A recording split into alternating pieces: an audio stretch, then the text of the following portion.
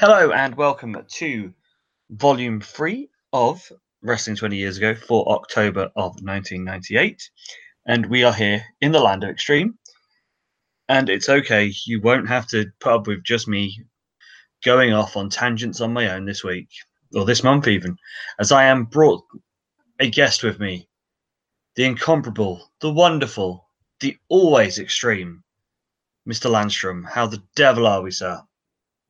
Lacey, happy to be here. And, not to get myself over, but if I don't bring it up, nobody will. Let's let the celebration begin. This officially marks my 2-year anniversary on the podcast. Appreciate that. We've come a long way since the Buried Alive match, and we've got a long way ahead of us. See, you're getting there with some definite old school kicks now. Obviously, I'm the oldest or longest running active one still, and there's obviously Rory, and it's probably a throw between the rest of you now, with you being pretty much near the top of that hill. I'm just happy to be on the team. But of course, we have to have you because we need your legal knowledge, especially when it comes to ECW and something that will be coming up in the news in a little while. But it's not just that. It's also the fact that, you give us a wonderful expertise from the other side of the pond. And as always, you're always welcome here. So, that being said, because I don't know which order the rest of the shows are for this month, because we're recording super early, I know that there will be a WWF show and a WCW show, but I don't know what's on them and where they're going. But what I do know is we have some news. Yeah, and we have new and conveniently timed tag team champions. So the Dudleys take the tag team titles for a record 4th time as they beat Sabu and RVD this month. You will hear more when we do a full match review later on. And good news for you guys. Finally, the UK can watch ECW without tape trading. Well, the old stuff, really. So yeah, ECW will now begin airing their old shows on Bravo across the whole of Europe. For a limited run so far of 6 weeks of full weeknight showings. So obviously that's 5 nights a week for 6 weeks. Hopefully the ratings will be good enough for them to continue doing this and, maybe even get to a point where we're not just getting old stuff, but we're getting the modern product too. Because these costs for getting videos across to me is getting a bit silly now. In a month with with JT Smith and 911 returning to ECW, I was a little bit confused as to what year we were in anyway. So, and let me turn on my billing clock here because Taz's legal issues roll on. So more on the misdemeanor from Taz last month in that tanning booth. The Pittsburgh Post-Gazette ran an article on the 21st of October reporting that Taz has waived his rights for a preliminary hearing and his next court date will be a formal arrangement in Pittsburgh next month. So, obviously, you weren't here last month to discuss what happened with him exposing himself and asking a young girl to show her tits in a tanning salon. How much shit is Taz in? Man.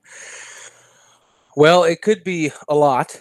Or what's more likely to happen in this scenario, whether or not this is how it should resolve, it's probably how it will resolve, as these things typically do, is there'll be some sort of plea deal, and Taz will probably get a relative slap on the wrist. And if you ever do this again, we're going to throw the book at you. That's typically how it works, even with minor celebrities like Taz.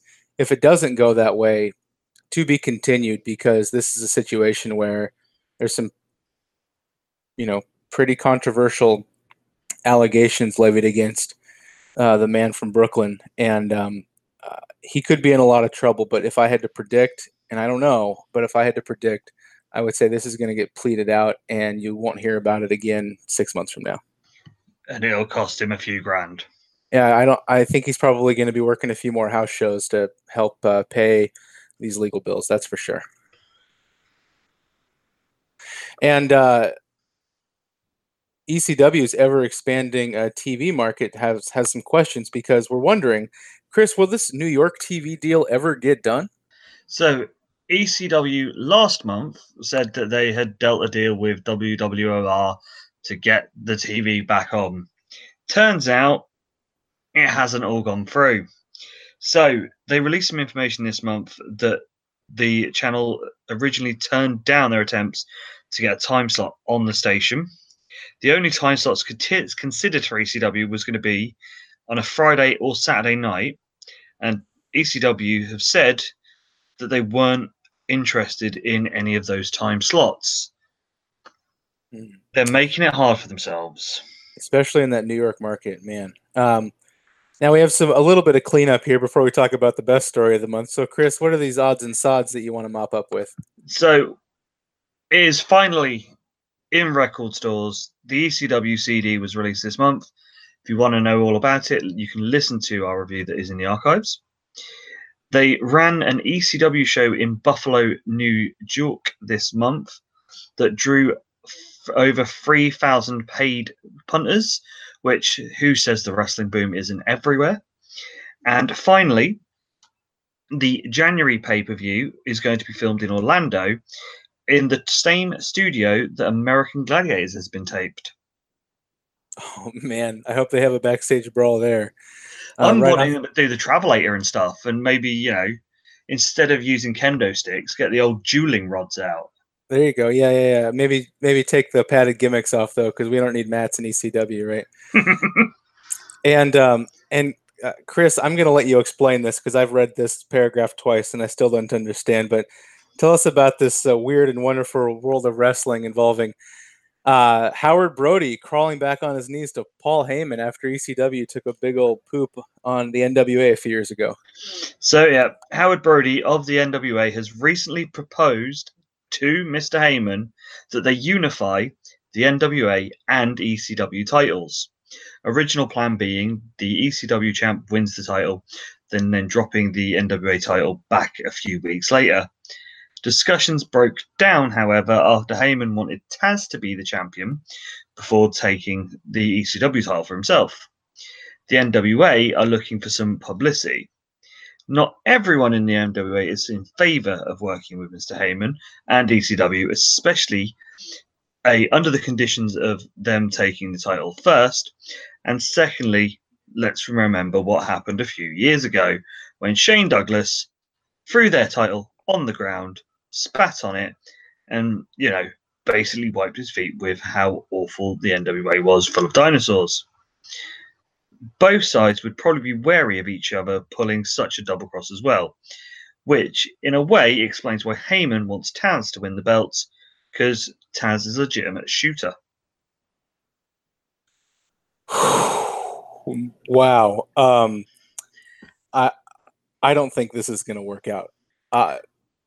This is just bloody preposterous. So if I understand correctly, Chris, let me just work this out. The NWA wants to unify back with ECW, which left the NWA in 1993 when ECW told the NWA essentially to go fuck itself.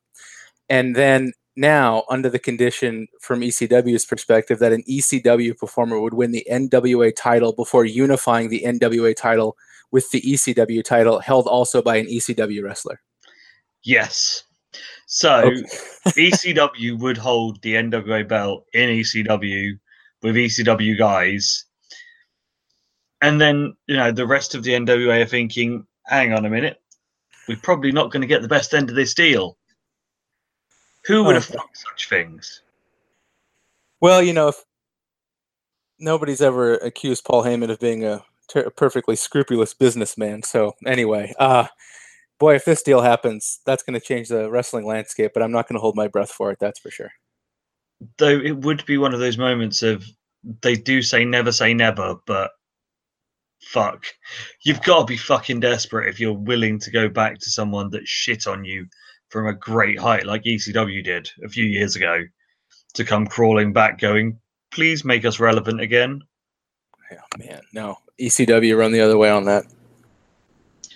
So it will be that time of the show where I go, have you got some money that's burning a hole in your pocket this pre-Christmas time? Do you want to spend it on something awesome and wonderful? Then you can. For one solitary dollar a month, you can have early access to shows. This, being recorded on the first weekend of the month, will be up during the first or the second week.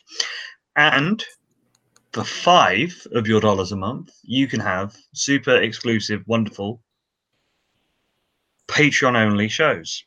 This month's is a watch-along of NXT TakeOver London, because myself, Chris, and Billy were all there. So it will be a full breakdown of the show. We'll watch along with the show. But what we'll also do is, for as much as I can remember, because I had been drinking quite a bit that day, remember how the event was, what was going on, everything around what was happening at that time, and give you a full experience of, where we were, how we enjoyed it, and also, go over the match. So if you want to hear that, $5 of your dollars will get you access to it. And also our endearing and ever grateful love. All you need to do is go to patreon.com/wrestling 20 years or 20 YRS even, and that is where you can get it.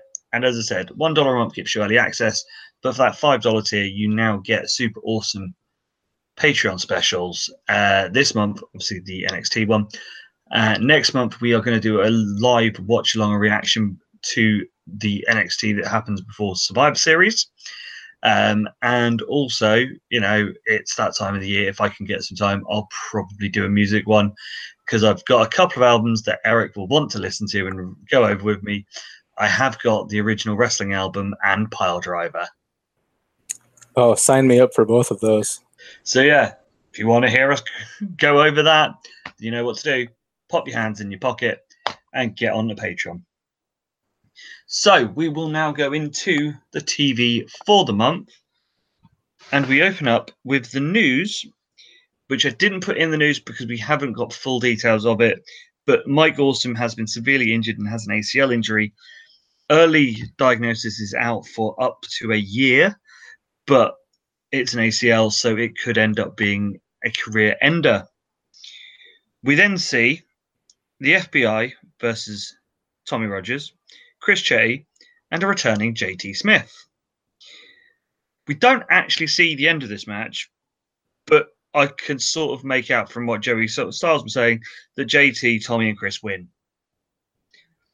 We then see Fonz give the new and nicer FTW belt to Taz, which he's had made for him, and wants him to join RVD and Sabu. We then get the traditional title scenes. I don't normally talk about this. Why am I bringing it up? Because they have removed every single aspect of the Sandman from it. We still have Raven getting hit with a chair. We still have Foley and Funk in it. But they have literally removed every second that Sandman was in it. Clearly, they want to make sure no one thinks about him. Sandman has a strong Bruno Sammartino to Paul Heyman potential here. If they're taking him out of everything now, this could get ugly. Yep. We will discuss Sandman later on. We then have a match between Justin and Tommy Dreamer. Justin is out with Jason, Jack Victory, Ron Price, Lance Wright, Nicole Bass, and Chastity. Any more people out of him, I think every match is going to be a lumberjack match. Tommy is still fucked up and covered in blood from the caning he received on the last taping, and has made it a street fight, which he comes with some friends.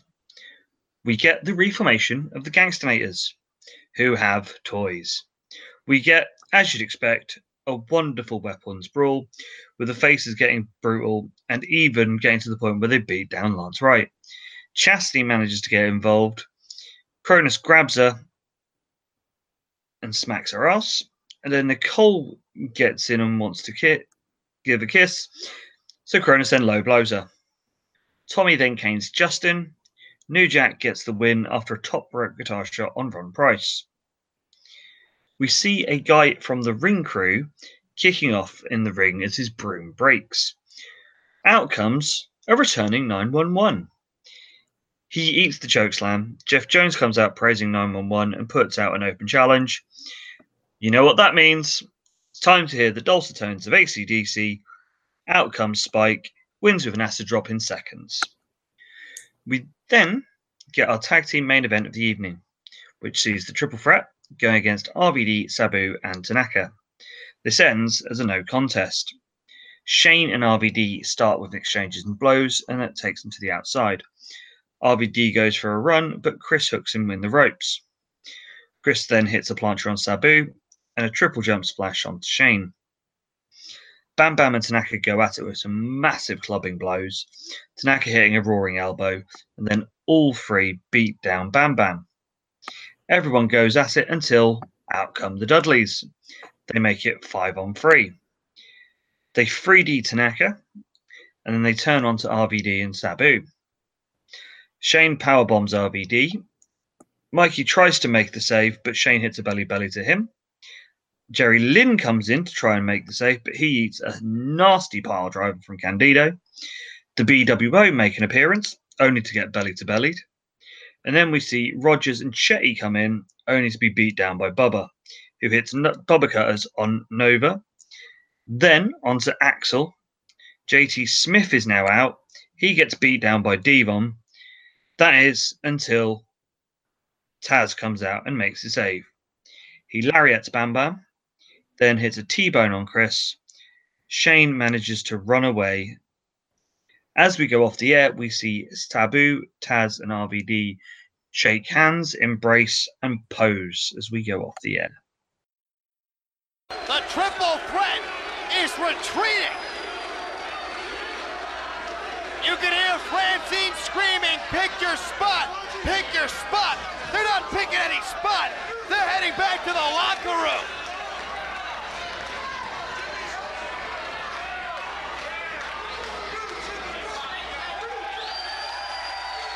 Taz shakes the hand of Bill Alfonso.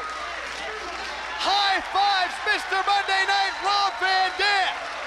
And what about Sabu?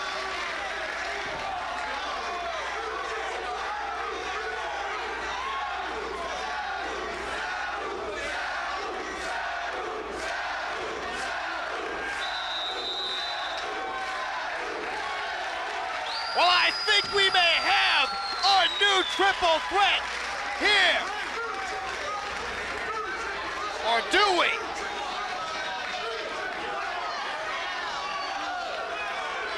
Look at Van Dam ready to jump Taz. No! Will you ever forget the night you saw Taz and Sabu embrace? We're about a month away from the November to Remember, and we have got a new triple threat. So, in that first week's TV, we've had 2 returns. And most importantly, we have seen the formation of the new triple threat. What do you think about this, where we are so far in the story of finally, Taz has decided he does need some help to take down the triple threat? Right. They've been building this for a long time. And really, you can trace it all the way back to Taz and Sabu in like early '97. It makes sense. Taz has to be a badass, but he also can't just be the dumb 1980s babyface or just tries to take on the entire heel locker room. I mean, he's been doing that for a little while now, and it hasn't really worked out for him. And I think it's fine. I'm not too excited about what at the end of the month ended up being a 3-on-3 main event for the pay-per-view. I'm not a big fan of tag team main events for big shows unless it's it really calls for it. And I just don't think that tying your 6 top guys up in the main event of your next biggest show is a good idea. We're going to get into that later. The other thing the reason they're probably doing it though is it's clear throughout the month that Shane's arm is still pretty messed up. He hasn't been able to train. You can tell that by his physique. He's wearing a t-shirt. His arm's always hanging at his side when he's not actively trying to use it in a match. And I think it's just maybe good, maybe smart booking, if not preferred booking, hiding Shane behind 5 other guys who can work around him if his arm's still months away from being fit, which it appears to be. So I don't prefer where this is going, but I like the storyline, and I like Taz finally coming to his senses. And what this does too is this inevitably allows one of those 3 guys, Taz, RVD, or Sabu, positions one of them or maybe 2 of them for a heel turn down the road too, and really keeps the storylines in flux. ECW does a good job of moving guys up and down the card from time to time.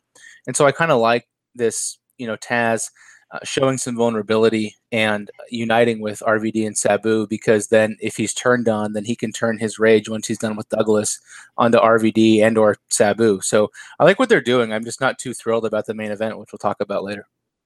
That is true. I mean, as you've said though, we know why they're doing it, and it's a case of needs must for where they've sort of booked themselves into. Mm-hmm. But it's one of those of at least it makes sense, which, and a lot of time in wrestling, we don't get. So we open up week 2 show during a match between Chris Jay and Lance Storm. We see Lance Storm win after hitting a top rope spinning heel kick. We then get Jason and Chastity out with Justin going against Balls, who's with Axel. This is a no contest. It's a fairly good back and forth match. Post-match, Justin canes Axel's ribs. Axel only recently coming back from surgery. We then get Bubba Ray Dudley versus Masato Tanaka. A chop battle to start. Tanaka then goes in for a big headlock. Bubba makes his way out with some shoulder blocks. Tanaka hits a drop toe hold, which makes him hit the lowest turnbuckle. Then up top and hits a missile dropkick. Bubba rolls outside. Tanaka then tries to do a tope, but Bubba catches him and drops him on the railings. Bubba then goes to town on the outside. Tanaka manages to whip Bubba into the railings and then is hit with a running chair. Bubba blocks the second running chair, and then Bubba rips at his face and they go back into the ring. Bubba hits some slaps and some elbows. Tanaka backdrops and then into a teardrop belly to back suplex, which gets a 2 count.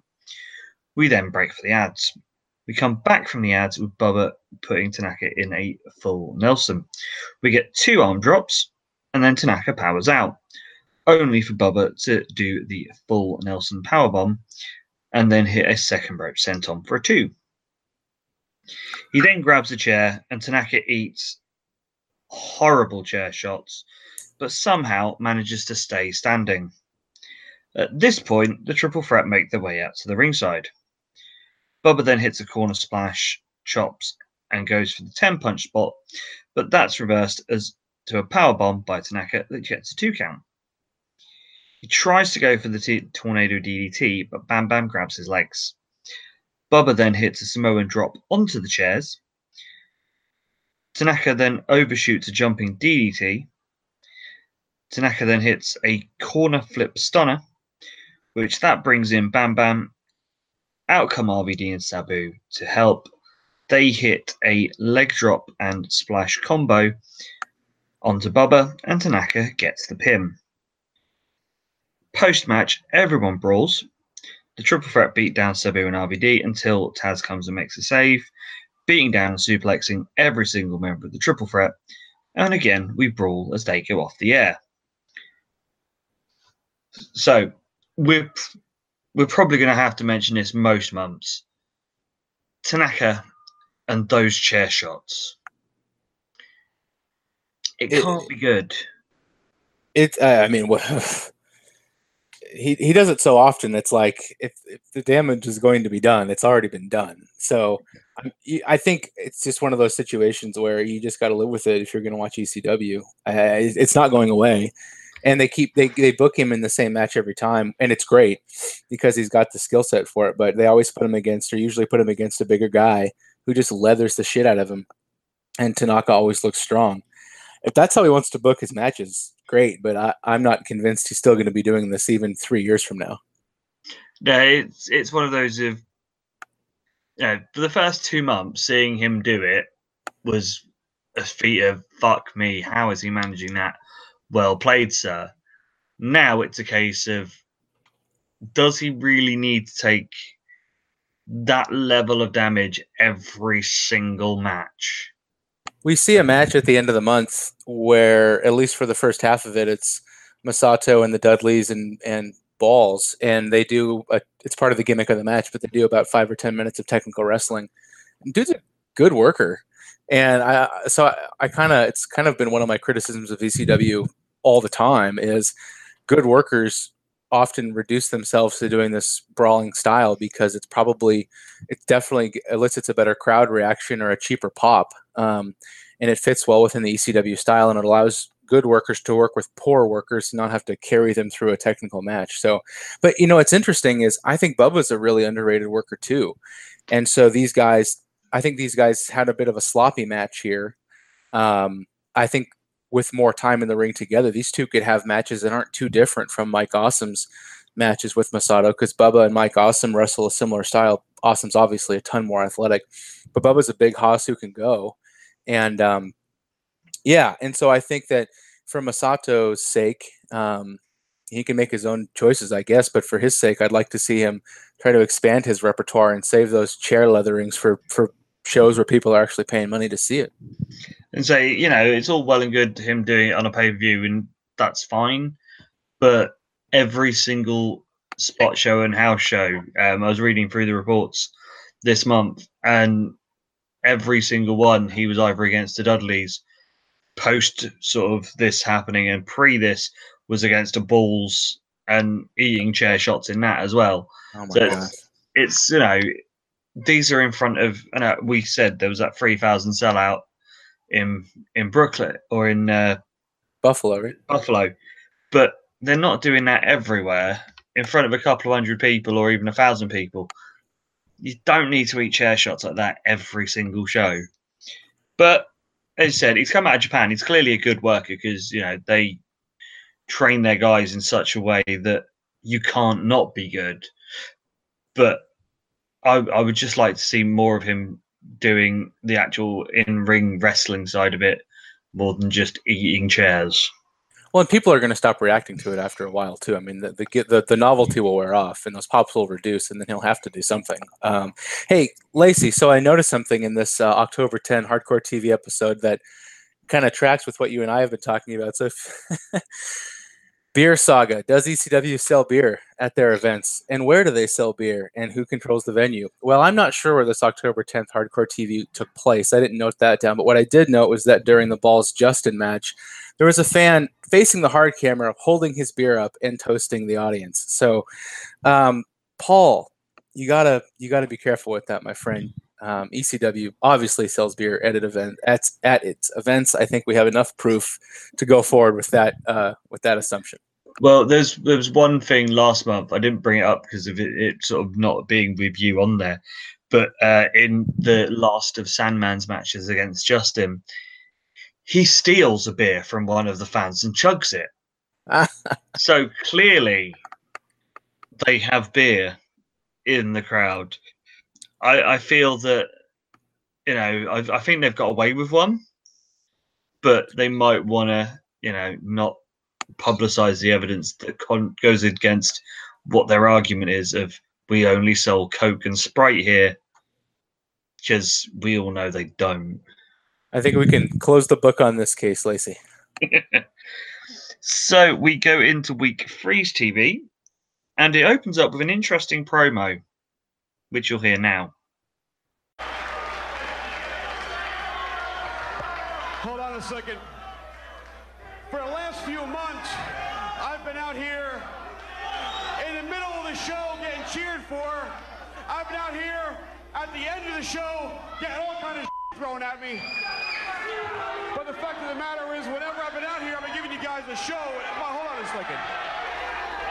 Last time I wrestled Jerry Lynn, my arm was hurt, and this ain't about the triple threat. What the hell do you want? Wow. Look at that pump. Look at those guns. Wow, and wow, you're so hot. You're hotter in person than you are on television. Oh.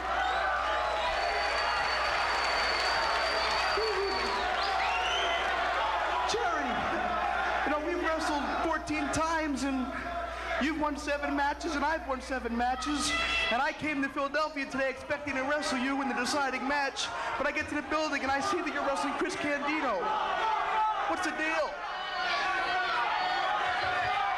The deal is, everyone back in that locker room has open contracts. You wrestle whoever you're told to wrestle. And if you can't handle that fact, get your chunky ass back to that concession stand.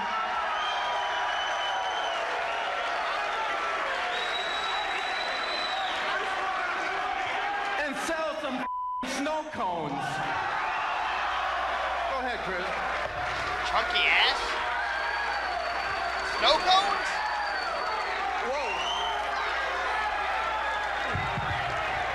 Jerry Lynn, you're not done with Mikey Whipwreck yet, and you're going to realize that Mikey Whipwreck's not done with you either. That's fine.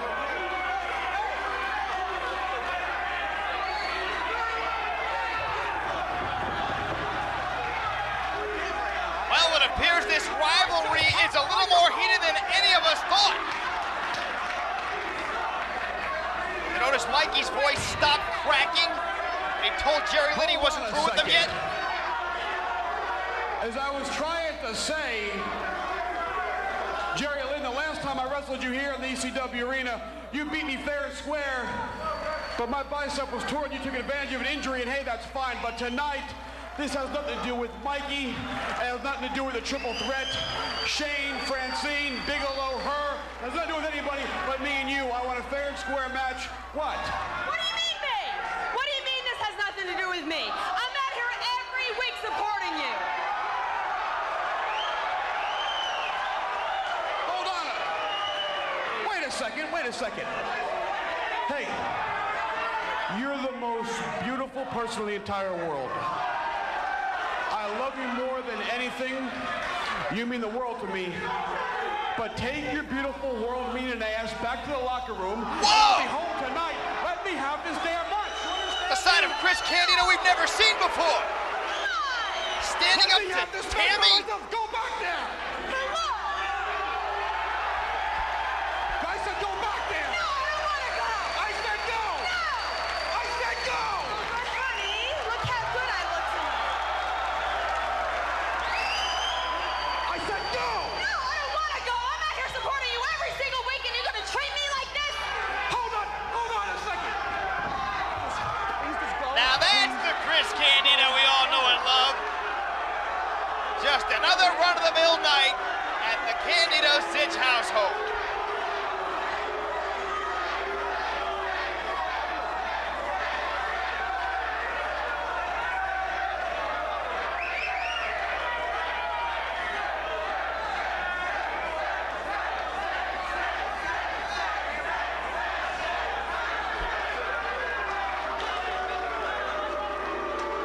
Oh, look at her pouty face. So, as you just heard, Mikey Whipwreck comes out, says that he wants to have a match against Jerry Lynn because they're at 7-7. Chris then tells him to basically get lost. Jerry tells him basically to get lost. He'll fight whoever he's booked to fight. And then Chris tells Tammy to get lost. She doesn't seem overly happy by this. So we do get a match between Candido and Jerry Lynn. This is only in highlights. I would have preferred to see the whole thing, but what I will do is give you a breakdown of how it finishes. So the match ends as Storm comes out and takes out the ref. He drops 2 massive pile drivers, and then Miss Bitch comes in and slaps Chris. This brings out Miss Sitch. Bitch hits her with a loaded purse. Then Mikey comes out, They have a brawl with Storm. Bitch throws the old-fashioned powder into Mikey's eyes, but she eats a whippersnapper, as does Tammy. Storm then hits Lynn with a chair, and Chris gets the pin. And because of this, we're going to have 2 referees at the pay-per-view. Tammy out here taking bumps, man. Never thought I'd see that in my life. And to be fair, she takes them well. Now she's got a good trainer.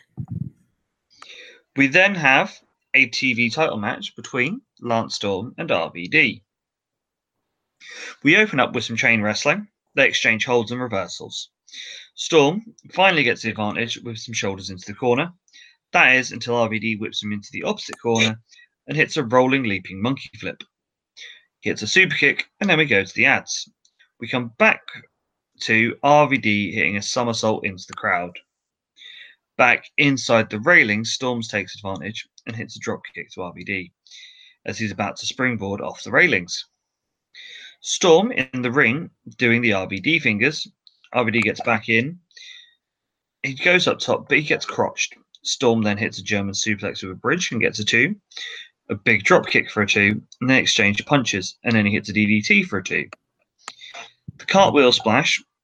RVD then goes for the Van Daminator, but Storm dodges it, but doesn't dodge everything as RVD sweeps his leg whilst he's holding the chair, so he smashes himself in the face. And then RVD hits the corporate screw leg drop on the chair too, and gets a 2 count. RVD hits the chair skate drop kick, but misses the second one. Storm then hits a big chair shot and gets a 2. Corner clothesline, and Fonzie and Storm then tussle over the chair. Storm eats a top rope sidekick to the chair to the face, which gets a 2 count. Then RVD goes all up top, hits the frog splash, and gets the win. Because how good this match is, I am going to take a break here and get your opinion on it. Can these 2 do anything wrong? No. I mean, probably RVD messes up pretty regularly just because of the risks he takes, but he always makes those look smooth. Lance, can an argument be made that Lance is the best in-ring worker right now? I mean, the dude moves like a gazelle in the ring. He's just so fluid. He has no personality, and his look is terrible. So, I mean, he's got to get those things figured out before he can even be an RVD level star. But God, he's so fluid in the ring, so good. And he works a high-paced, high-flying, but believable style. Really fabulous. And so does RVD. These 2 guys, it's the same thing we say about every RVD and really every Lance Storm match when they're put up against somebody half good. Jerry Lynn, Chris Candido. Just give these guys 15 minutes on a big show in any combination that you can, and let them go out and get over. You don't need gimmicks. You don't need interference. You don't even need a lot of chair spots and high spots. A lot of our RVD's offense is chair-based, and that's fine because it's ECW. But let these guys go out there and just wrestle a 15-minute, high-impact, ECW-style wrestling match. And I think they could easily recapture that magic that they've been seeking since they had Eddie and Benoit and or Chris Benoit wasn't in ECW, was he? But they had Eddie and Malenko. Benoit was there back in. That's right. Way early. Yeah. So Eddie and Benoit and Malenko and all those guys now that we rave every month on the WCW show about being the only good workers over there. ECW is right on the precipice of having another, era of guys of that in-ring skill. And they're ECW guys now, really, more than just Japanese and North American guys passing through. ECW could really harness something with the amount of good work they have in the ring. Just incredible too, without a stupid gimmick. So to be continued. This won't be the last excellent match we see between these 2. And the thing is, you say there that Lance's look is bad. At least he got rid of that shitty rat tail.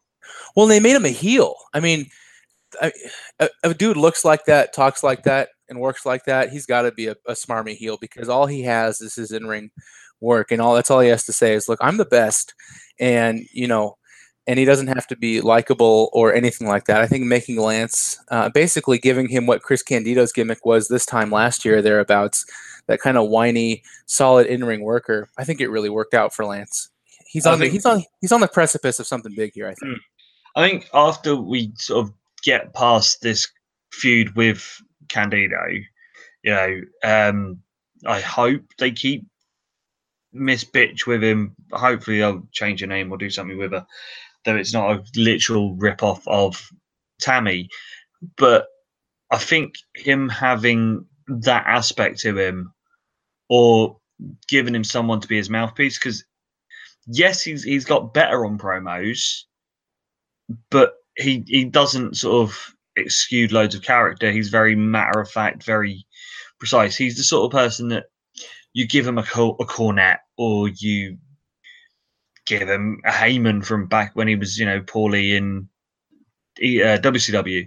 You have someone that does all the, the big oversell to it.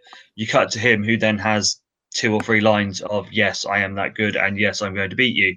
He can be as monotoned, and I hate to say it, but his promo style is quite dull as he likes, because you've got that counteraction of having an overtop manager. I feel that's what he needs. Yeah, I absolutely. And the other thing is ECW has done almost nothing with the television title for as far back as I can remember, really, because RVD's been tied up with the tag belts and in this feud with the Triple Threat. ECW really could have the strongest mid-card belt out of all the 3 promotions, between the IC belt and the Fed being passed around between, really in storyline, and now with folks being injured over there, that's up for grabs. We'll see what happens. The US belt, fuck, who knows, over in WCW. And but the TV title here in ECW, that really could be the new workers belt. I mean, talk about the NWA. They could just make that TV title kind of what the TV title used to be, which was give it to the best worker and have that best worker work with almost the best workers. And no matter what, you're going to have a card that has a great wrestling match on it. But you got to get the TV title out from underneath this main event feud. Yeah, hopefully, the RVD and Sabu lost the tag belts this month. Hopefully, post pay-per-view, RVD will go back into doing more single stuff. And, we could see him in much more matches against, the likes of Jerry Lynn, Candido, Storm, Credible. There's enough people that you can put him against, because the thing with RVD is it doesn't matter who he goes against. He can go against a heel or a face, because RVD is just cool. He's not heel or babyface. He is just RVD. So, him being him means that he can just it's like, fuck it, I'll fight anyone, I don't care. I'll beat you, I'll show off, then I'll go backstage and smoke a joint. It's not one of those that needs a dynamic or a dramatic heel face reaction to it. It's a case of everyone knows RVD's cool, and put him in against someone that can work, and you're going to get a good match, which will send the fans home happy. Exactly. Just get the TV title out of the main event and picture, and let it be its own thing. Let that belt be the thing that helps get people over. So, into something that isn't as high of a standard, we see Justin with Jason and Chastity and Nicole against Tommy Dreamer in a death match. Justin jumps Tommy as they're getting into the ring, and they brawl to the outside.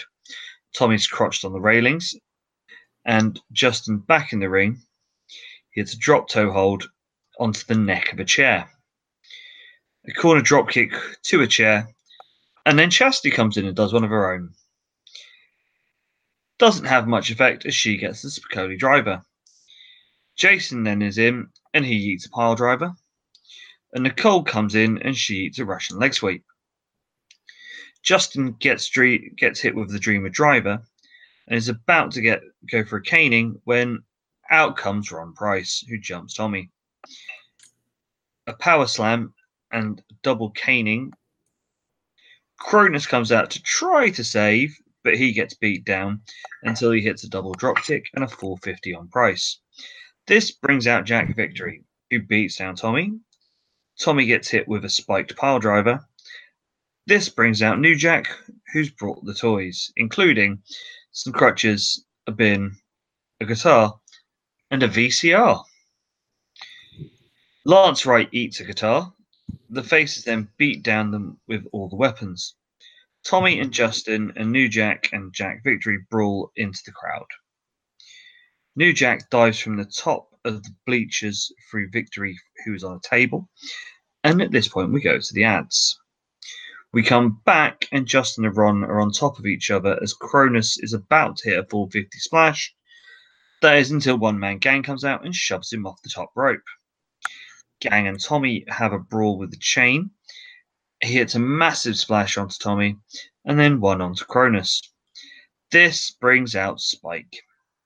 He gets beat down, and they bring in a table. New Jack smashes Jason with his chain. One Man Gang hits a belly to back suplex on Spike on top of a ladder. He then beats down Spike. Spike hits a low blow and hits the acid drop through the table and gets the pin. Again, this happened last month. How does a match between Tommy Dreamer and Just Incredible end with Spike Dudley pinning One Man Gang? Oh, I thought you were going to say by pinning Ric Flair in drag. I mean, fair is fair. Not we, because I wasn't on the show, but I would hope my memory is correct that when WCW did finishes like this in '94 to get out of the Hogan Vader booking conundrum, that they were properly shit on for this. And like, we give ECW a lot of rope because there's something different. But I mean, why just have a match with all these guys in it? I mean, it doesn't matter. Just say you're going to have 8-on-8 and everybody's just going to beat the piss out of each other. And then in the end, Spike's going over One Man Gang. By the way, I love the One Man Gang, but he might be the only wrestler who's ever lost weight since going on to the Indies full time. I mean, the dude looks great. And he's still big as a house. And it's great to see him in there just helping get guys over. That's kind of what old dog wrestlers should be doing. I don't know how the hell this finish works. I guess it doesn't matter because it's TV and the crowd would pop and it's ECW. So I guess if we really want to kayfabe it, rules can change on the fly. Paulie just called an audible and said, okay, it's a battle royale, death match, first pinfall wins, go at it. I don't know. Who cares? This was fun. I was going to say, it is a wonderfully awesome little weapons brawl. It gets a little bit silly, but it's just one of those of... Yeah.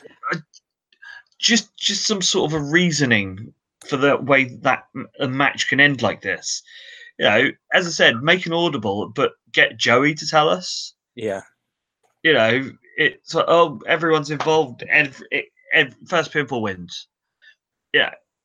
They did something like that, if I remember right. They did something like that a couple years ago, or maybe a year ago.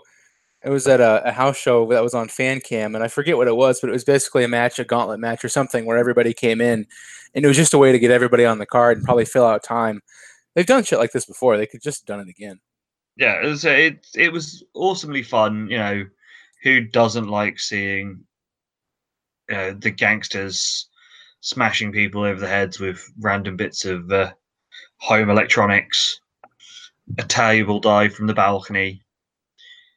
And Akeem, the African Dream, makes his ECW return and looks wonderful for it, as you said. Speaking of the WCW United States title, former United States champion, the One Man Gang. Exactly. So we will go into week 4's TV, which opens up with highlights of a match between Sabu and Bam Bam Bigelow. Bam Bam gets the win after hitting Greetings from Asbury Park. And when I say hitting Greetings from Asbury Park, I mean hitting Sabu's head and neck on his knees as he's doing so in what looked fucking horrible. Both Shane and RVD get involved post-match. The Triple Threat and the Dudleys beat down RVD. Again, that is until Taz makes a save. For some reason, they want to tell us that at the pay-per-view, it's a pick-your-own-partners match between Justin and Tommy. So for some reason, they want to lead us down this rabbit trail that it's going to be Funk that's going to be Tommy's partner. And we get the full video from when Funk left last year. We then have a match between Balls and Tanaka. Well, I say we have a match between them. The Dudleys come in down and beat them both down. They then tell us that they want a real wrestling match, not with tables and chairs, but a good old-fashioned catch-as-catch-can wrestling match, and they won't get in the ring until the faces agree. Sneaky contender for promo of the year from Bubba here, by the way. Just throwing that out there. Just making my verbal bookmark for when I'm going back for the year-end awards. Bubba Dudley here. He owned this promo. It was great. And even if Eric didn't know this, you're going to hear that right now. Ooh. For what reason are Bubba Ray Devon and Big Dick Dudley out here? What business did they have attacking Tanaka and Mahoney? Well, I'm sure Joel Gertner will tell us all. Great. Wonderful, he's got the mic. The Dudleys have a statement to make. The Dudleys have no interest tonight in wrestling Balls Mahoney, because if their job was to make him look ugly, the mission has been completed. Balls Mahoney, you don't have to look in the mirror to realize that the first letter in ugly is you. As for Masato Tanaka, the Dudleys have been traveling the highways and byways, serving up nice big helpings of Tanaka teriyaki. They're done, they're passé. If there's a tag team in the back that thinks that they can take the Dudley boys, by all means, come on out, bring your pen and your autograph book. Hey, you walking cum sponge, shut your mouth. You fat, dumb, and ugly, I got something to say. You don't need to challenge anybody. You want to talk about you're such a great tag team. You're a and everybody in here knows it. And let me tell you this. All three of you are lucky that Just Incredible beat my liver to death and I was spitting up blood, or I'd get in there and wrap a chair around every one of your heads. But since we can't do that, you want to have an extreme fight in a battle? You talk about hardcore chair swinging freaks. Three of the toughest son of a bitches in the world are standing right here. And I've seen, and you guys have seen, these two beat the living hell out of each other. Hey, Philly, do you think it's time for these two crazy son of a bitches to beat the out of them? That's the tag match. Ring the bell.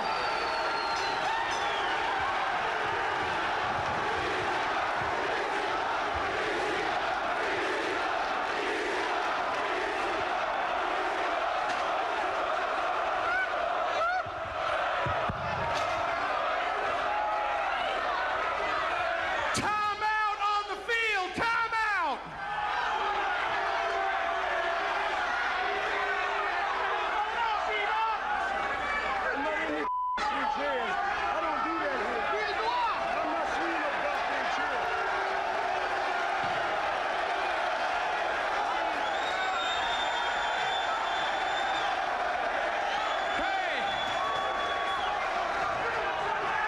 Everybody in the ECW arena knows that the Dudley boys are the best scientific wrestlers in wrestling.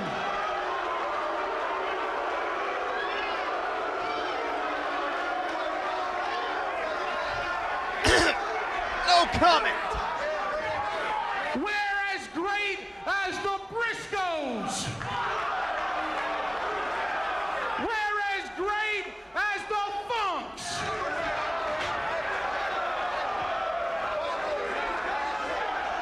We're as great as the Andersons.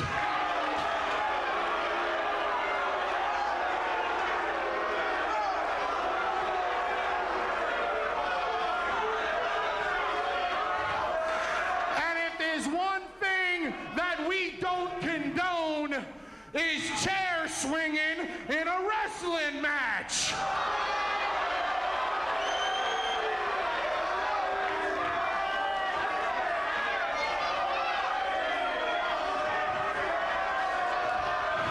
So referee,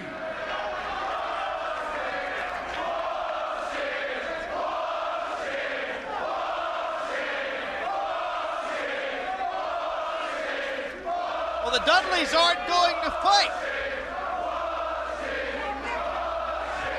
All they did was rob us of a conclusive ending to the matchup. You can see that every Monday on Nitro or Raw. hey, referee, we'll get in the ring as long as they get rid of them chairs and agree to a mano-a-mano scientific wrestling confrontation. You think Bubba Ray realizes that mano-a-mano means one-on-one? So, the Dudleys go against Balls and Tanaka. Balls and Tanaka win after hitting a Tornado DDT and Nutcracker Sweets onto chairs for dueling pins. This match is awesome, and if you can get hold of it, please go out of your way and watch it. I wasn't going to do a full breakdown of it because when I do the breakdowns, it means I have to sort of pause the match and take my notes. I watched this match 4 times, each time going, this time I have to keep pausing it to do notes. Each time I kept forgetting because I was drawn into the match. Just do yourself a favor and watch it. So, I saw that, you made a mention of this earlier. Oh, yes. Other than Bubba's Oscar-winning promo levels, this match. I loved this match, and I really do think I only watched it really once and a half. One time while I was letting it play through and taking some notes, and then one time, more closely. But this match was set up great, and they actually stuck to the technical aspect of it for long enough to make me realize that, holy shit, all 4 of these guys, including Balls, are pretty good workers. And we've talked about Balls on the show before, and dude doesn't necessarily have a reputation for being a technician, but he's not bad. Bubba's good. I think Devon's super underrated, and we've praised Masato Tanaka from every angle we can think of. This match could have been just a technical match that ended in a clean WCW, WWF type of way. Of course it didn't, because it's ECW, and they needed to advance the storyline anyway. But in a match where you get to see the Dudleys versus Balls and Masato Tanaka, is essentially just proving they can wrestle a traditional style match, and then a match that features both Balls Mahoney and Bubba Dudley, combined weight probably 725 pounds, maybe, both doing planchas from in the ring to out of the ring. That is a scary sight. Just a really fun match. Yeah, this is the kind of stuff that I think if ECW TV was more consistent, had more stuff like this on it, less filler, less let's recap the video from 2 years ago, they would have a really solid hour of programming every week. For what it is, this was awesome. I mean, this might have been the best segment of the month just because of how wild it was and how many, as a play in 3 acts, played out over 20 minutes. Yeah, as I said, it is one of those of with this month's TV in particular. There's very few things that I would say go out of your way and watch. The RVD and Spike or RVD and Storm match is one, but this, if you're only going to watch one thing, make it this, because this was fucking awesome. We then go into week 5's TV, and we start the show with a tag team title match between RVD and Sabu going against Balls and Tanaka. Wait a minute. I'm pretty sure I said in the news earlier that the Dudleys won the match. How could they get into a title match? Well, that's because they jumped Balls and Tanaka on the way to the ring with chairs and beat the living piss out of them to the point of where Axel, Balls, and Tanaka are all pissing blood. So, Fonzie tells us that RVD and Sabu aren't scared of the Dudleys, and they'll give them a title match. So that's how we get it. We start with a quick pace as RVD hits spin kicks, Sabu hits an air Sabu onto Bubba. There's double teaming to Devon, and Bubba and Devon get hit with double second rope sidekicks. Sabu hits a top rope Hurricane Runner on Bubba. Devon hits a massive crossbody for a 2. They then hit Rolling Thunder onto Devon, and Sabu hits the triple jump to Devon, who's into the crowd. RVD hits a springboard splash onto Bubba onto the floor. Back into the ring, they hit a double splash, which gets a 2. RVD hits the Van Daminator onto Bubba. RVD then tosses the chair to Sabu, but accidentally smacks Sabu in the face with it. RVD then hits Bubba with a chair. He then puts Devon in the corner and hits the surfboard. During this period, Sabu dives off the top rope and smashes a chair onto Devon's head, and also cracks Bubba in the head with a chair whilst wearing a chair.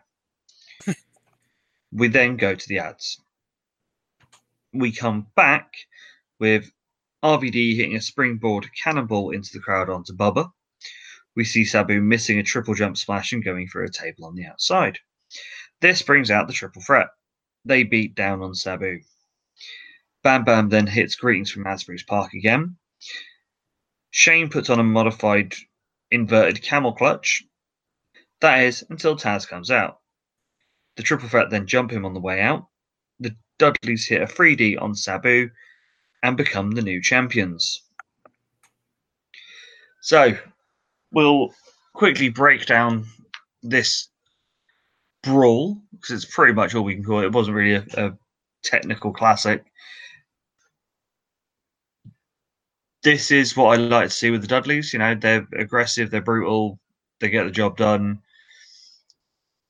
They've forced their way into a match.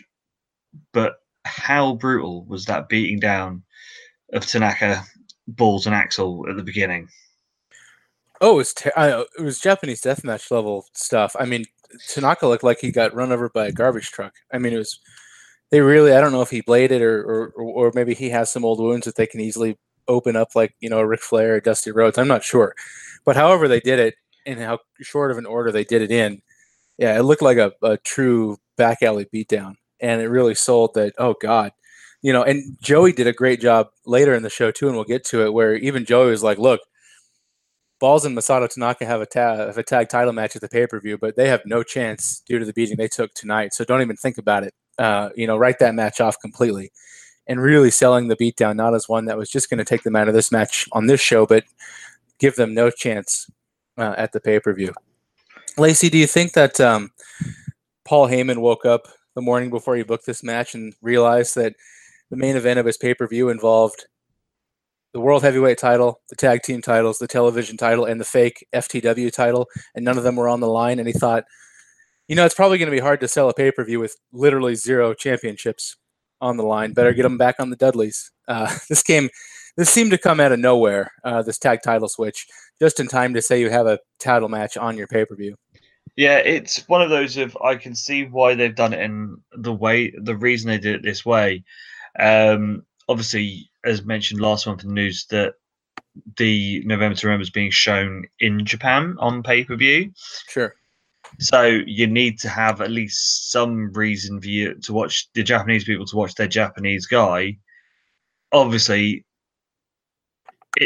it's a bit of a hard sell to say that Balls and Axel or Balls and Tanaka could beat RVD and Sabu, but you could see the Dudleys doing it, especially with, you know, the help of the triple threat, which then means the Dudleys versus Balls and Tanaka, there's more chance of them taking the titles there in that sort of a match instead of against who the champs were.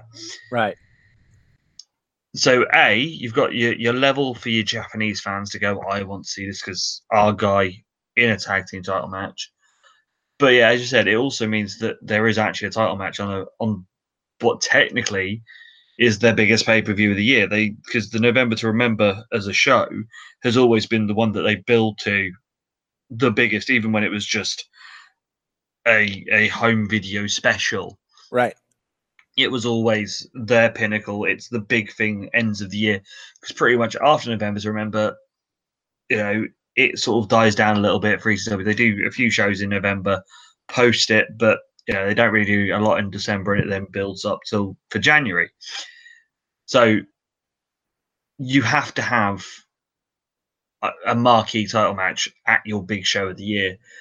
And unless you were going to do it where all the titles are on the line in the main event of the show with the triple threat match, which you're not going to do that, because I can't see them taking the title off Shane and wasting the Shane Taz match, which has been building for most of this year. And why would you then take all the belts off RVD, Sabu, and Taz just to give them to the triple threat? So they had to do something, and it makes sense to do it this way. And let's face it, the Dudleys don't need the belts, but they do deserve them. I agree with everything you said. I guess I'm more just questioning the timing of it, because for all the reasons you point out, and your reasons are all great, I think that ECW's booked themselves into a corner here in that. So you put the belts on the Dudley Boys, who are truly your most over tag team and the most cohesive tag team in the company. And so either they lose the belts to a team that was just put together a couple of weeks ago, only a couple days after this airs, and it kind of not only diminishes the Dudleys, but it diminishes the belts, because now you're hot-shotting. But, like you said, trying to appease and expand the Japanese audience, it's going to be tough to have Masato Tanaka not go over and win the tag belts if you're trying to, to grow a global audience. So something's got to give here. And I'm not a big fan of hot-shotting belts as it is, but I'm not sure. I understand why they did this. I would have liked ECW to have a little more foresight with where they were going with this and maybe pull this off a couple weeks or even last month before they did this, in order to give the Dudleys a little bit of a reign here if they are going to drop the belts. And if they're not, then do something else with Masato Tanaka to put him in a featured spot that's not going to involve taking the L. So we'll see. But something's got to give here, and I wouldn't have booked it this way. So next we see Jack Victory going against Tommy Rogers. Yes, you heard me right. Jack Victory versus Tommy Rogers on your last week's TV, building up to your biggest pay-per-view of the year. The Elks Lodge in Medford, Oregon is missing its main event, so we'll have to find somebody else. Yeah, so Jack Victory is seconded by Justin, Jason, Chastity, Ron, and Jack wins with a belly-to-belly suplex. This match was shit. Post-match, Justin beats the shit out of Tommy Rogers. That is until Mr. Dreamer makes the save. We then get a promo from the Triple Threat, which you'll hear now.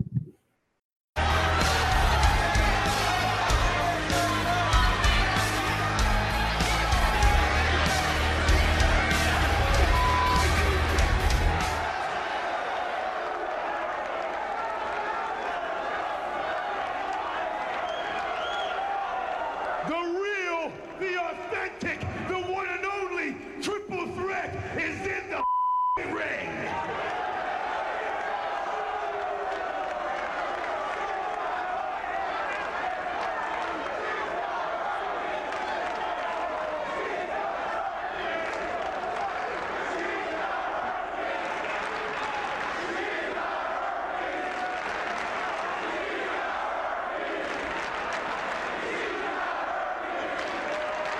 Cameraman, roll in here. These hear it and see it in living color and know its greatness. So close on in here. Rob Van Dam, your belt doesn't mean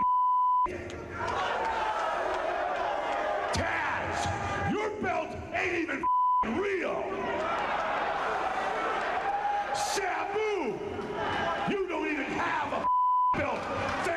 me, Bam Bam Bigelow, Chris Candido, and Francine.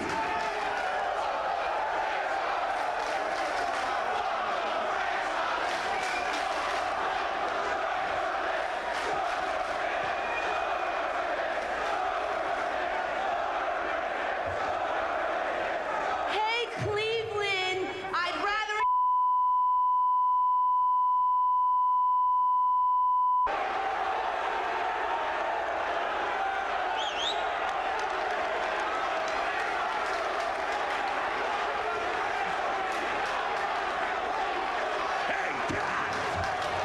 This Sunday night, and November to remember, I'm gonna humble your ass, and I will make you tap.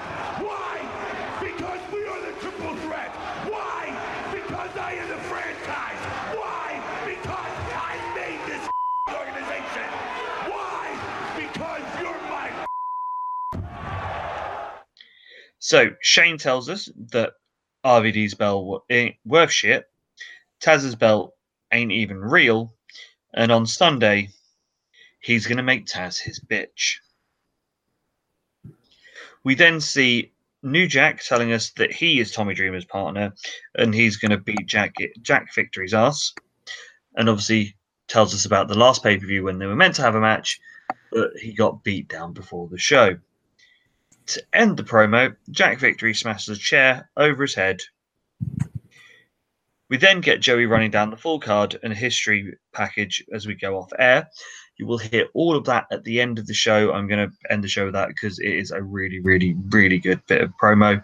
At that point, they run through the announced matches for the pay-per-view, which is the mystery tag partner match between Justin Credible and Ron Price and Tommy Dreamer and his partner to be decided. The Dudleys versus Balls and Tanaka. The Triple Threat versus Triple Threat match. And in one of the weirdest booked matches, Jerry Lynn versus Lance Storm. Good so far. Special guest referees, plural. Ooh. Tammy Lynn Cinch and Mikey Whipwreck. Oh, that's bad. It started good and ended bad. But we'll decide that in a little while. As we go off the air, we hear from Mr. Dreamer, and you will hear that now. You know, New Orleans has been kind of infamous for Tommy Dreamer. The first time I was here, I lost my girl. The second time I was here, I got laid out. But this time, it's my time. It's my time for revenge. It's my time to shine. And trust me, I mean every word that I say. Justin Credible, Jack Victory, don't worry who my mystery partner is. Worry how much of November you'll never remember. So we are all but days away from, as I said earlier, probably the most important pay-per-view of the year, or at least the most important big show historically of the year for ECW. And we're going in with a card with only 4 matches. Eric, how have we got to this point? Not only are there only 4 announced matches, but 3 of them are tag matches. So that's we know how Paulie loves to book his tag matches with the amount of main events the Dudleys have been in over the time. But I don't know if this is supposed to be their WrestleMania, their Starrcade. This looks like what was that? Was it June 96, International Incident pay-per-view, July 96. This is the type of main event that you put on a show that's building to a bigger show. And so I would have liked to have seen this maybe on the January pay-per-view, building up to Barely Legal 2 or Barely Legal 3 in April, something like that. But for what this is, I'm not inspired. I'm really not. And then we were making fun of it a little bit earlier, but Lance Storm versus Jerry Lynn, yeah, give me that all day. But again, we're gimmicking it with Mikey Whipwreck and Tammy Lynn as the special refs, which just means this match is not going to be Lance and Lynn going at it for 15 minutes, which I'm still convinced that's what ECW needs, especially on this card, which features what appears are going to be 3 walking brawls with multiple people in each match, and then probably fill it out with some undercard stuff, which will probably feature the BWO and the FBI, so more tag teams and more factions, right? So, but I don't know, Chris. I was really excited about the last show in August. I'm as unexcited about this one. Can you sell me on this, or are you feeling the same way? See, I have mixed a bit feelings on this because the build and story and where we've got to with the triple threat match, I want to see it play out, but at the same point, I know why they've done it. Clearly, Shane's come back way too early. Oh, he looks terrible. I don't know who said that it was a good idea that Shane come back at this point. You know, he should have another 3 or 4 months off if needs be. You know, there's no point him coming back in this shape and working hurt for this, because you could have quite easily had put, you know, Taz with someone else. You don't have to put him with Sabu and RVD against Bam Bam and Candido with Shane being at ringside. You've still got that build of, at some point, Shane and Taz are going to go at it for the world title. You didn't need to have to push him this hard to get him back into it. I know originally the plan was, you know, if all had gone well, was going to be Sabu, Shane, or no, not Sabu, Shane, Taz, Shane, title versus title. And have then, you know, the FTW World Heavyweight title, which is obviously a made-up title, versus the actual World ECW World title. And, you know, winner gets the spoils. But that can't be done. Shane's not in a place where he can do that.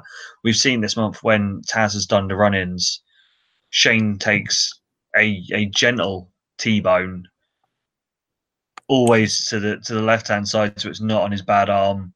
He's wearing a shirt. And then doesn't get involved. He's been wearing a shirt. One of the promos this month, he comes out with his arm brace still on, and it's a pretty fucking big arm brace. You wouldn't see this in the Fed, and you wouldn't see this in WCW. This is those times when it makes ECW look cheap. It makes ECW look small time, because they've gone, instead of, because they've had months to do this, where they could have gone, right, Shane is not going to be ready. What do we do? And found another way around this. But instead, you're forcing Shane into a match, though knowing Shane, he's probably decided that he wants to come back because, you know, he thinks that he's ready, into a main event where, before the last week's TV, every single one of your titles is in one match. You're going to have a pay-per-view with no title matches. Nothing has got any real gravitas behind it except the Justin and Tommy thing. And it's just all very much a bit of a damp squib. Well, what I found it really weird too that you mentioned it briefly, the Joey Styles trying to talk everybody into it being Terry Funk, who's going to be Tommy Dreamer's partner, but then saying, "Oh no, this is just wrestling fans speculating," as they do. Probably a little bit of a jab at old Mr. Dave Meltzer, but you know, they don't even have 4 full matches announced. They have 3 matches and parts of a 4th match announced, and I'm just worried, and it kind of brings me wondering, and shock horror that I'd ever think this, but I never realized that like the Sandman's absence would be so glaring on a card, especially when you have so many guys tied up. I mean, you could have the Sandman here just as a name in a match that he could just go over. I don't know, have the Sandman against somebody, and that would help fill out the card, at least give it a little name value. I'm just surprised that, you know, one guy's departure could cause this much of a void on a card, irrespective of how poorly constructed I think this card is so far. really weird that we're thinking that we need the Sandman to help lend ECW some star power. I don't know. That said, we've said this about ECW shows before about how the card looked a little ropey on paper and then it came together and was the best show of the year. That could still happen here. I mean, they've got the talent to do it. They definitely have. But it is like, as you say, this tag match for Tommy and Justin. Could that be the Sandman, maybe? I'm wondering that, too. Because the Sandman and Justin have beef going back a couple months. I'm wondering if it could be the Sandman who could be Tommy's partner. Just throwing it out there. Well, as a one last showing before he goes off to WCW. I would have thought that if maybe he was not so sort of deleted from all things ECW, because even in the packages they've stopped showing, any of the Sandman and Justin stuff and Tommy making the saves that way around. I think they have well and truly burnt that bridge. Okay. But I don't get why it has to be a tag match. No, I agree with you. You could if you want to do a gimmick match with it, you can quite easily do, I don't know, a ladder match with the cane hanging from the ceiling. First one gets it can beat the shit out of the other. You don't, and yes, Justin's going to have his entourage of, Jason, Chastity, and Nicole. But why the fuck do we need Jack Victory and Ron Price in this shit? Yeah, it's weird. They're both fucking 80s jobbers, and they really look out of place. But there we go. It's one of those of hopefully, the unannounced matches will bring the card up, hopefully. Because as I said, we've had some where we've looked at it on paper and gone, oh, fuck, this is going to be an absolute ball ache, and they've actually turned out to be rather good. I'm hoping for that and not a case of it being a big old pile of shit. Well, the good news is with Jack Victory being in a match already, he can't face Tommy Rogers again. So at least we know we're not getting that match at the pay-per-view. That is true, because I never want to see that shit ever again. So, one last thing for this month. Obviously, we've just mentioned it. Sandman, obviously, as I said, very omnipresent this month for the fact of him being taken out of all vignettes, opening packages, and all that. I would say that it looks as though it is a definitive him going. Obviously, he is off to WCW. He has signed that contract. Obviously, I know all the way through doing this show, we have chastised how shit he is in the ring, how awful his leg drops are, how the fuck does he manage to keep going? But he is so synonymous as the guy of ECW. What were your thoughts on hearing that he is off to WCW? What is WCW going to do with the Sandman? Where are they going to? I couldn't think of a worse fit. I mean, the Sandman is a guy who's all. It's a great gimmick, but he's all gimmick, and his gimmick is everything, including that ECW crowd, the ECW arena, the beer, the cigarettes, the music. I mean, WCW is owned by a television conglomerate, and they have to pay rights fees, and they have to pay this and that. And I just don't understand how the Sandman, stripped of all of that and left only with his, week one wrestling school in-ring capability, is going to do anything to get himself even half over as he was in ECW. So I don't think it's going to work out at all. That said, I'm never against anybody getting paid, especially in a business like the wrestling business, where your careers are short, you don't have insurance, your bodies are beaten, and it's super cutthroat, especially now, because there's 3 companies that are all kind of jockeying for position. Well, 2, and then 1 kind of, a distant third. But for the Sandman to take everything that he's done and get paid, as long as he makes it through that first contract with WCW, he could be darn close to being set up for life, or at least set up comfortably for a post, wrestling life. So Good for him. I just don't see it. I just don't see how it's going to work long term. But keep cashing those checks, Sandy. Good job. I am partially waiting for the WCW knockoff version of Enter Sandman, because obviously we know that Jimmy Hart's working round the clock. though it's going to be one of those. I don't know what they do with him there, but obviously you've seen a lot of ECW. What is there anyone other than maybe Tommy Dreamer that epitomizes the little engine that is ECW?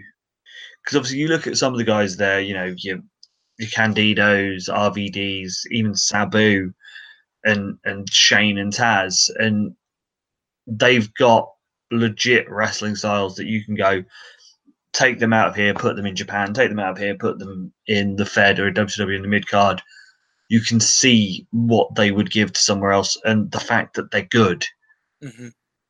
Sandman has never shown an ounce of amazing wrestling ability or even competent wrestling ability. You know, he is a walking brawl. He is, you know, awful at jumping leg drops. You know, he is, as I said, he is the epitome of ECW and the little engine that could. From an ECW perspective, I think this really hurts. We talked about it when we were running down the November to Remember card. There's a hole there in that card that Sandman versus really anybody on the roster, just for the sake that he's the Sandman. It's exactly what you said with Tommy Dreamer. Tommy Dreamer can be in the main event title match, or he can be down working with underneath guys as long as the story is good. These guys are homegrown ECW guys, and the crowd will accept them wherever they are on the card, and will be over for whatever match that is. I mean, if there's anything we can say about the Sandman, it's that he's over in front of that crowd. Nobody can deny that. So having him gone from an ECW perspective really hurts, and they're never going to be able to recapture that type of magic, I think, because that thing, it's kind of like what you're seeing with Austin now in the Fed, just on a, you know, obviously a much smaller level, but it's tough to recapture that again. You kind of have to grow it organically, and then it either works or it doesn't. So ECW is going to have to find something else to fill that void if the Sandman is truly gone forever. Now, that being said, talking about WCW and where he fits in, we've seen this at least twice before that I can remember. We saw it with Sabu, and we saw it with Public Enemy. Both in Public Enemy's case and in Sabu's case, all performers kind of the same style of Sabu, at least as the Sandman from a large scale perspective. ECW guys, tables, chairs, violence, not the most technically skilled in the ring. Sabu can if he wants to be, I guess, but still. And those guys have all fizzled in WCW in really short order because they can't do their thing that got them over and kept them over. So I don't know whether Sandman finds home in the Fed, where maybe he can do more of his gimmick, although they already have one beer swilling guy over there. So I don't even know if that would work. So I don't know if we've seen the last of the Sandman in ECW, because the last 2 or 3 people that have gone to WCW have ended up back in ECW in pretty short order. So that remains to be seen. But again, you can't blame the guy for getting paid. No, as I said, I think looking at it, I think the only way that you do anything with him and actually give him a purpose is if you take what he does in ECW and do like the violence and extreme side and hardcore wrestling, and maybe, you know, do it but a very much tamer PG-13 version of it than, you know, the R-rated 18 aged version that is ECW. Because I really don't know what you do with him, or even how you book him, because he doesn't look like a wrestler. He doesn't look like a guy that's gonna go against the DDP or even a Flair. You're not going to put him in against Hogan or anyone who's near the top of that. He's fodder for Goldberg in his ever-growing streak. And then left with the flock? I think that, yeah. I mean, Sandman and Hogan is not happening. It's that simple. So if Sandman and Hogan is not happening, if Sandman and Flair is not happening, Sandman and Sting, I mean, you can go down the list of all these matches that aren't going to happen. And at a certain point, you realize this guy's going to be working on a lot of Saturday night tapings and Thunder if they don't figure out what to do with him quickly. We'll see. This is one to watch out for. We'll see in 6 months if you and I are eating some crow on this and Sandman's, getting over as the U.S. champion. We'll see. Weirder things have happened. Yeah, it's one of those of I wish the best for him, but I just don't see it. Mm-mm. So that leaves us with that wonderful time of the evening where it's time to pimp away and plug anything that you feel needs a good pluggage. Well, I'm on Twitter at Modern Day Lawyer. This show, check out the Patreon, patreon.com/wrestling20YRS. The guys, Chris, and Rory have really been putting a lot of thought and effort into the Patreon, and it's going to be really awesome once things get moving forward. Get in early for that because I think you're going to regret all the content, all the extra content that you would miss. And also, while I'm shill away, iTunes, if you leave a review, it can be 5 stars. We would prefer that. And also, if you do leave a 5-star review, say anything, put a comment in there. It doesn't matter. It's all about an algorithm. But our show tends to do better in the metrics if there's a rating and a comment. And so 5 stars plus, anything you want to say really helps us out. It takes you no time at all. You can do it right from your phone. But it really does bring a smile to our faces to know that the listeners are giving us some feedback, good, bad, or indifferent, as long as it's 5 stars and you leave a comment. Yeah, I can only agree there with what Eric has just said. All feedback is always worth it. Obviously, with the Patreon stuff, if you have any questions about it or any sort of shows that you'd like to hear, because as I said earlier, sort of at the 5th anniversary, we did put out a few free tasters of what sort of thing we will do on the Patreon. Obviously, we did the ECW album review. So, yes, there will be more crossovers with Show and Tell with Tunes. Obviously, Eric will be joining me for some very classic WWF albums. Watch-alongs, we're obviously, as I said, we're doing NXT this month from the London Takeover, and we're going to do a modern watch-along with the SummerSlam or Survivor Series Takeover next month. If there's anything, if it's on the network or even if it's not on the network and we can find it on YouTube, we will do watch-alongs to stuff. Even match review, anything, if you want us to do something, just hit us up on either the Facebook or the Twitter. Everything gets read. I do the Facebook side of it. I read everything that comes through on there. Rory does the Twitter side of it. I know he does the same. He reads everything that gets said. So yeah, all feedback, all contributions, and all comments are always welcome. It leaves me to do one little more morsel, which is shill my own doings and go listen to Show and Tell with Tunes. All my music on music this month. This month I have 3 guest episodes booked in. So all the guests in. And if you are one of the people that doesn't get this on the Patreon and are waiting at the end of the month, there's a little Slayer special coming out just for the weekend when I go and see Slayer live on their last full UK tour. And at the moment, I've whittled it down to a 35-song playlist, which is just over 3 hours. I don't know if I can whittle any more out of it, but it's going to be fun. If you like it heavy and brutal, definitely watch that.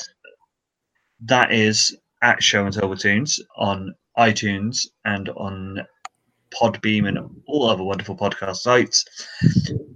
And a certain Mr. Landstrom will have already been a guest on one of the shows this month, bringing a wonderful selection of what he's termed dad rock. Oh, we're gonna alienate some people in your fan base with this one, I think. But as you said, if you want to hear that, as I said, we've had Rory on, Eric's been on.